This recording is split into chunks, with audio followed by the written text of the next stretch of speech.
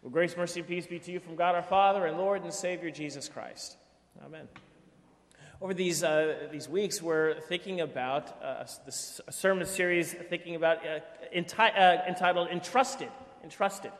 Thinking about all the things that God has entrusted to us, that God has given into our care, given to us for our responsibility to use.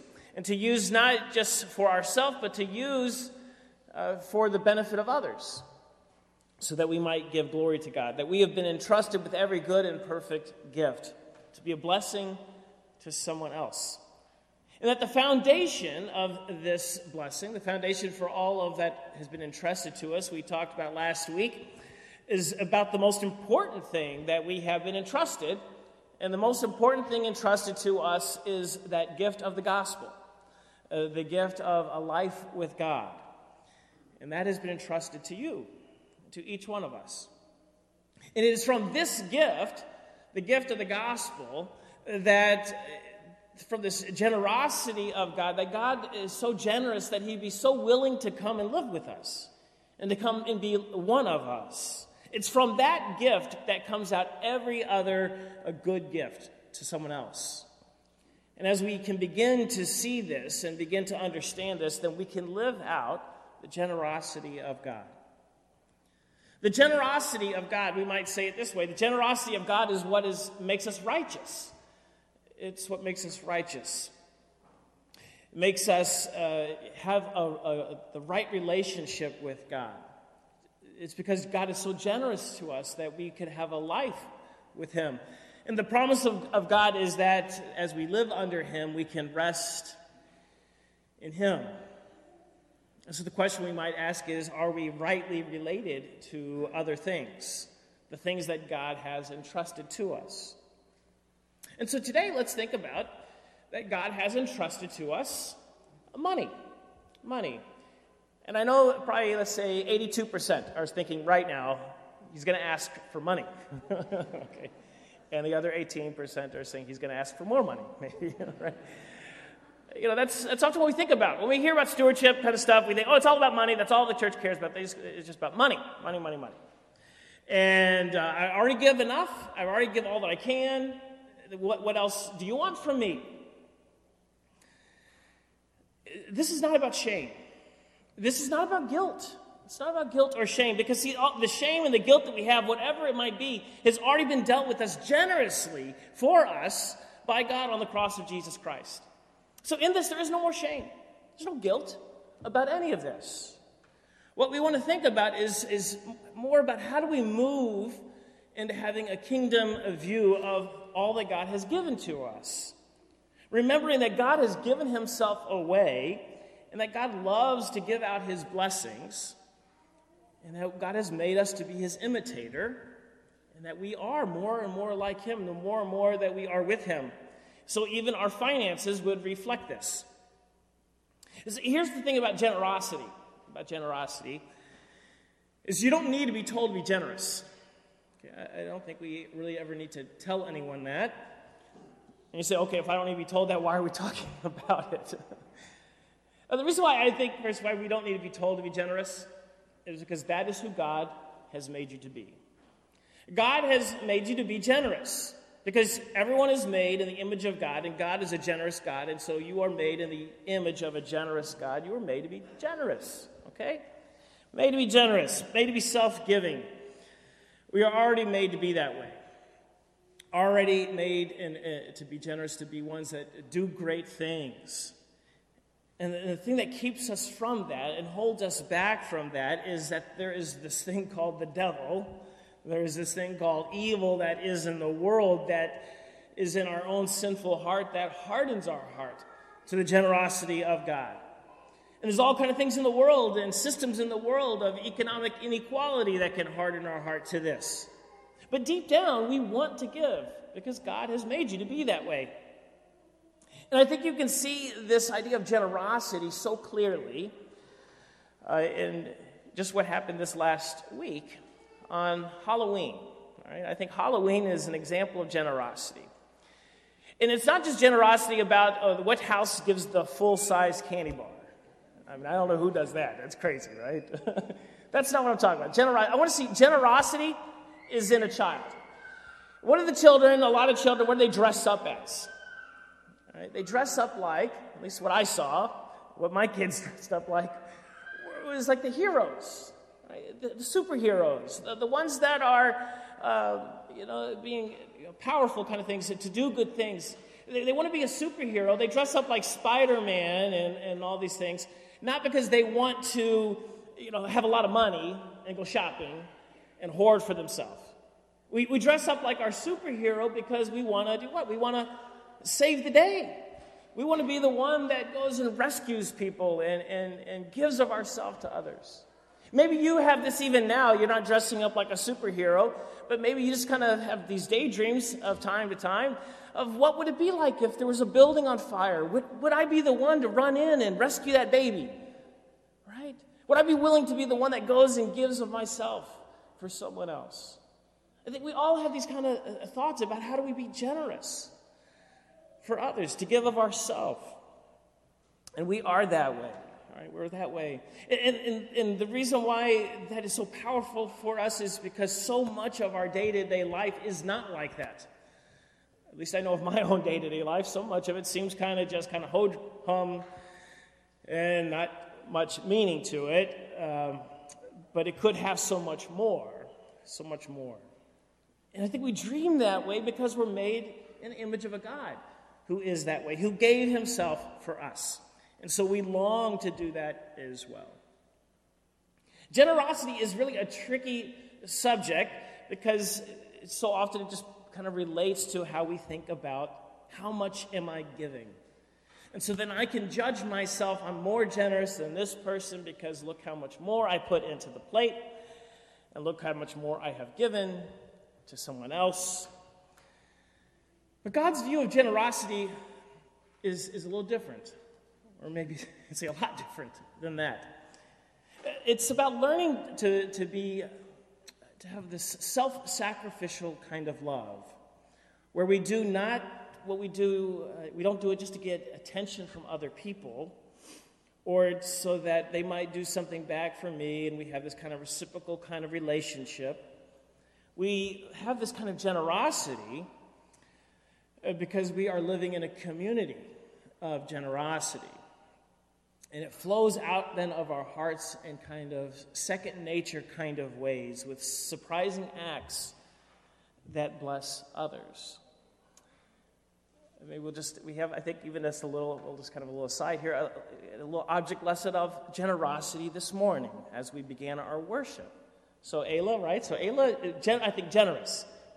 This first time to be a acolyte, so we'll embarrass you just for a moment. All right?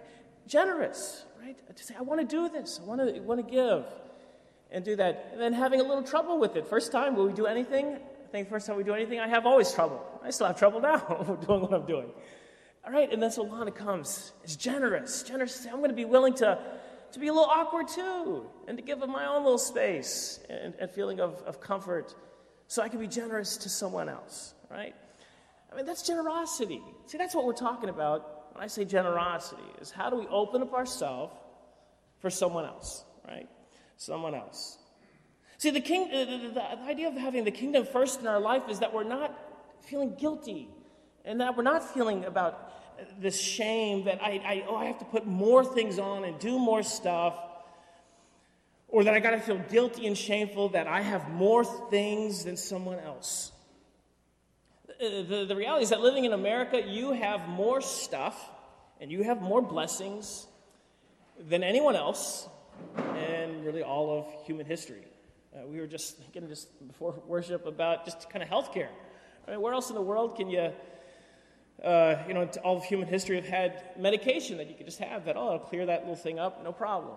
Just those kind of things, clean water. I mean, these are all blessings that come to us that people don't have. But it's not that we should feel guilty for it, right? We can't change that. We can't change of where we are. What we can do is to never take anything for granted. Never to take the blessings for granted, and then to submit it all to the Lord. Submit it all to Him. And let the Lord guide you, and let Him direct you. And once you submit everything, including then our finance, to the Lord, we listen to him, we obey him, and then just let it be. Just whatever that decision that you come up with, just let that be.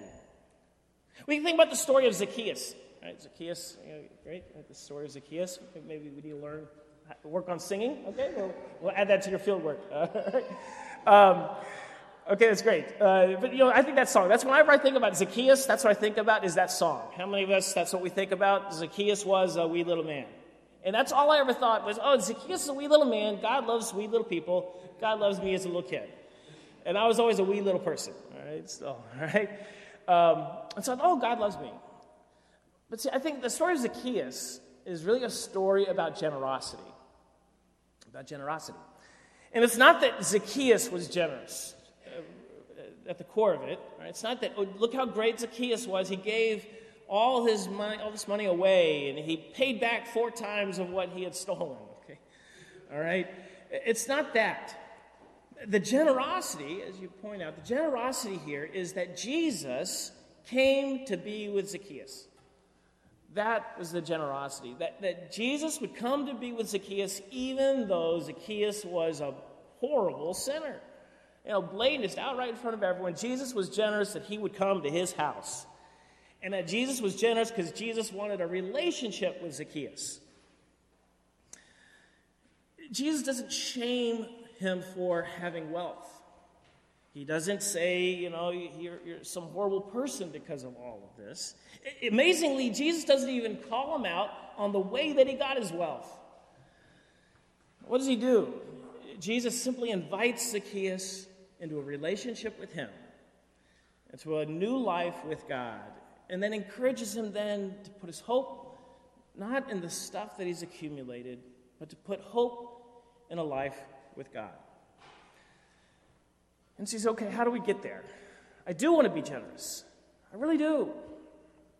I know I'm made to be generous. And so how do we get there? The first thing is just simply pray to the Spirit of God to deepen our commitment to his work and to his kingdom. All of this, we need the Spirit's help. We cannot, by our own reason or strength, do any of these things. By our own power, we cannot really get there. And so we pray for the Spirit to guide us in this and to let him direct us into how we are to live it out. The important thing, you see, is not where we are right now, but the steps that we're taking. And so it's not that we're comparing ourselves. Generosity is not an issue of comparison. It's about being just personally intentional about it and not to give up, And so today, if you give nothing away, okay, I'm not shaming you. There's no guilt. But if today you say, I give nothing, okay, well, I'm going to take one step. What can I give? What can I give? Something small. Doesn't have to be a big, grand gesture. In fact, big, grand gestures are just that. They're gestures. They're not a life. They're just a gesture. It's not a life of generosity. So wherever you are, just start. Just start. Be intentional about it. And think about the things that you're passionate about. What's God putting that passion in your life that you care about? And so if you're passionate about the environment, support Greenpeace. Great, go do that. If you're passionate about pro-life issues, give to Lutherans for Life and support them and help them in their work. That's great. If you are passionate about human trafficking, there's I'll tell you one. It's called International Justice Mission. It's a great organization to be part of. If you care about, let's say clean water to be accessed for all people, there's one called Water International. Great organizations. That these are the things that you might be passionate about. And if you are passionate about sharing the gospel from our neighborhoods out into the nations, I would hope that you would find Timothy to be a mission that is worthy of your passion and of your generosity. And then the next thing we might do is to get support with us, to people behind us. So if you're married, get your spouse involved in this and talk about it. Not just to assume that we agree on things and we're just kind of going to go along, but to talk about it. Where are we going? If you have kids, I invite you to get your kids involved in it. Talk to your kids. What do you think? What are the things that they care about? How do they would see themselves and the family being generous? You might be surprised of the generosity of your children. That they might actually share that gold coin or chocolate coin today with someone else. You might find that your kids can very perceptive of the needs that you have. And they know when you're hurting and when you have pain, and that how they want to care for you when you need a little extra care on a night that you're not feeling so well. So invite your children into this. One, so that you can see their generosity, but also that they can learn how to open themselves up and to live that life of God, of generosity. And finally, be open to the Spirit to break into your life, to do something maybe new and radical for you.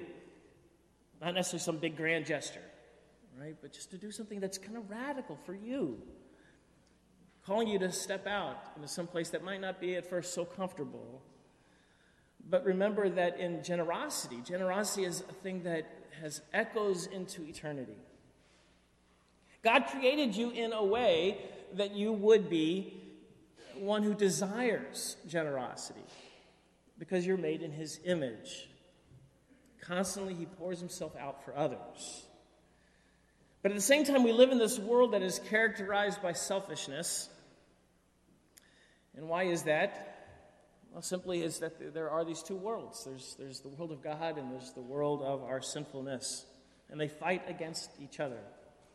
Yet the more that we set our mind on the kingdom of God, the more that generosity then as second nature flows out of our lives. And then the more that we focus on the world into which we are born, it's the more that generosity gets stifled. And so our problem is not that I need to tell you to be more generous, because you want to be. I know you do. You tell me you do. And I know you are, because that's just who you are. It's who God made us to be. But the question is just, where is our heart? Where is our heart and our mindset? The prophet Isaiah, he had the same kind of issue. When he starts out, the problem that he talks about right off the bat is about generosity. When he calls out the people of Gomorrah. He says that, God's had enough of their burnt offerings and of their rams and of their fat and their well-fed beasts.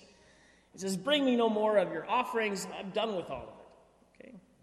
Gomorrah, we think of Gomorrah normally as Sodom and Gomorrah. We think, what's wrong with them is they were sexually perverse. It's kind of normally what we kind of think about them. But the thing is that God always calls them out on is not about that. God always calls them out because they were just not generous. They were not generous. He judges them on their heart. Their heart. He says, outwardly, they did the right thing. Outwardly, they did all the right sacrifices. Outwardly, they did all the right offerings.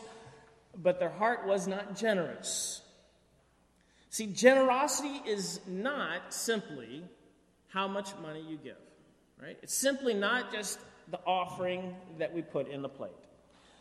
It's more than just that. Because there are ungodly ways even to give. Generosity flows from a much deeper well than just simply how much we give. Jesus gives us a model. He gives a model of generosity. He points to a widow who puts in a penny into the plate, right? But that little penny was all that she had. All that she had. He says that's the model of generosity, is that we put ourselves to God. It's about living in this kind of love, a love that is other-oriented, a love that is a decision that we make, a choice that you make. It's not reactive, it's a proactive. Giving is about learning to go against the way of the world. It's about learning to let go of control. That's hard.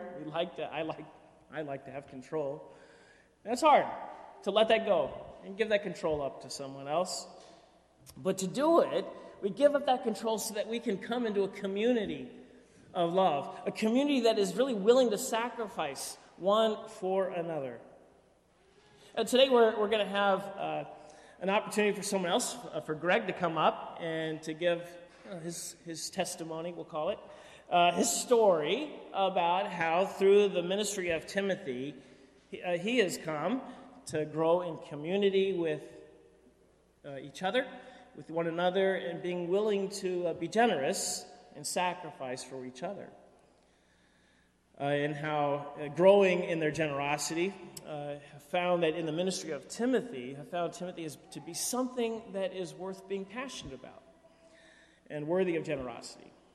Amen. And so we'll invite Greg up today.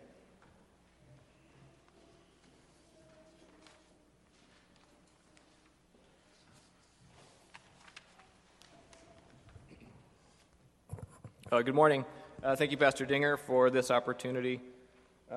As you alluded to, thank you for scheduling me for the easiest Sunday of the church year to be here at 8 o'clock on time. We still barely made it. Our family joined Timothy about 6 years ago, shortly after my wife started teaching second grade at Word of Life. Our previous congregation was where I had grown up going to church and where we had become very active, developed many good friendships.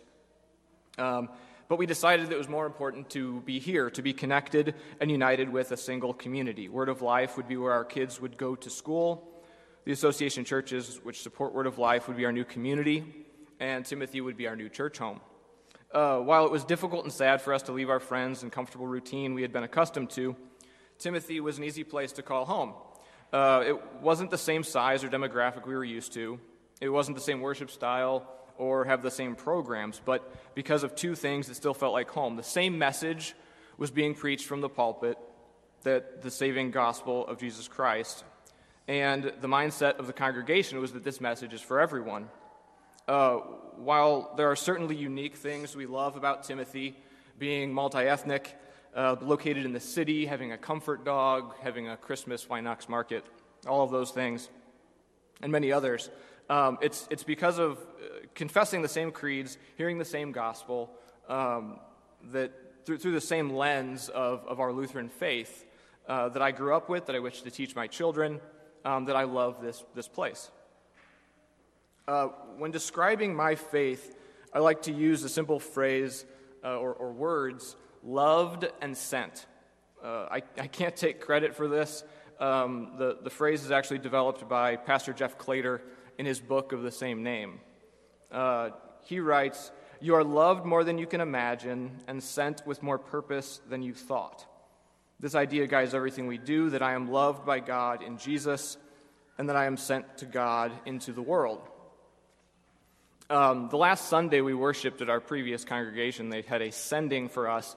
Even just as lay members, we were asked to come up to the front, and they prayed for us that we would continue to feel the love of God and that we would be used to serve Him and others where we were going. You didn't know this, but it's very likely that very Sunday you were sitting right here, unknowingly miles away, and we were being sent to you. Our family is sent to use our resources, as Pastor Dinger alluded to in the message, to be a second grade teacher. We're sent to be students. We're sent to volunteer at a fall cleanup day. We're sent to sing in a choir. If you ask my kids, they're sent to sneak donuts and run around the gym between services. We're sent to serve on council. We're sent to participate in young family ministry, to be a friend, to deliver a meal, to comfort the grieving, to rejoice with the birth of new life. But none of these things could be done, or at least done well, if we were not first loved. And we receive that love from you. So thank you for all of the ways that you use your resources and your talents to love us. I missed Pastor Appreciation Month by a few days, but thank you, Pastor Dinger, thank you, Pastor Bill, thank you, Pastor Rawl, for your preaching. Thank you, Mark, Sarah, Laura, Becky, and all of our Sunday school teachers for your teaching. Thank you, Jerry, for all the work you do around the building. Thank you, Judith, for your wisdom and leadership on council. Thank you, Abby and Ted, for your musical talents, for Anne, for leading the young family ministry. These are all the ways in which we are loved by us, and we cannot thank you enough. For all of you and for all of your friendships, as we together are loved by God and sent to this place here at Timothy, thank you.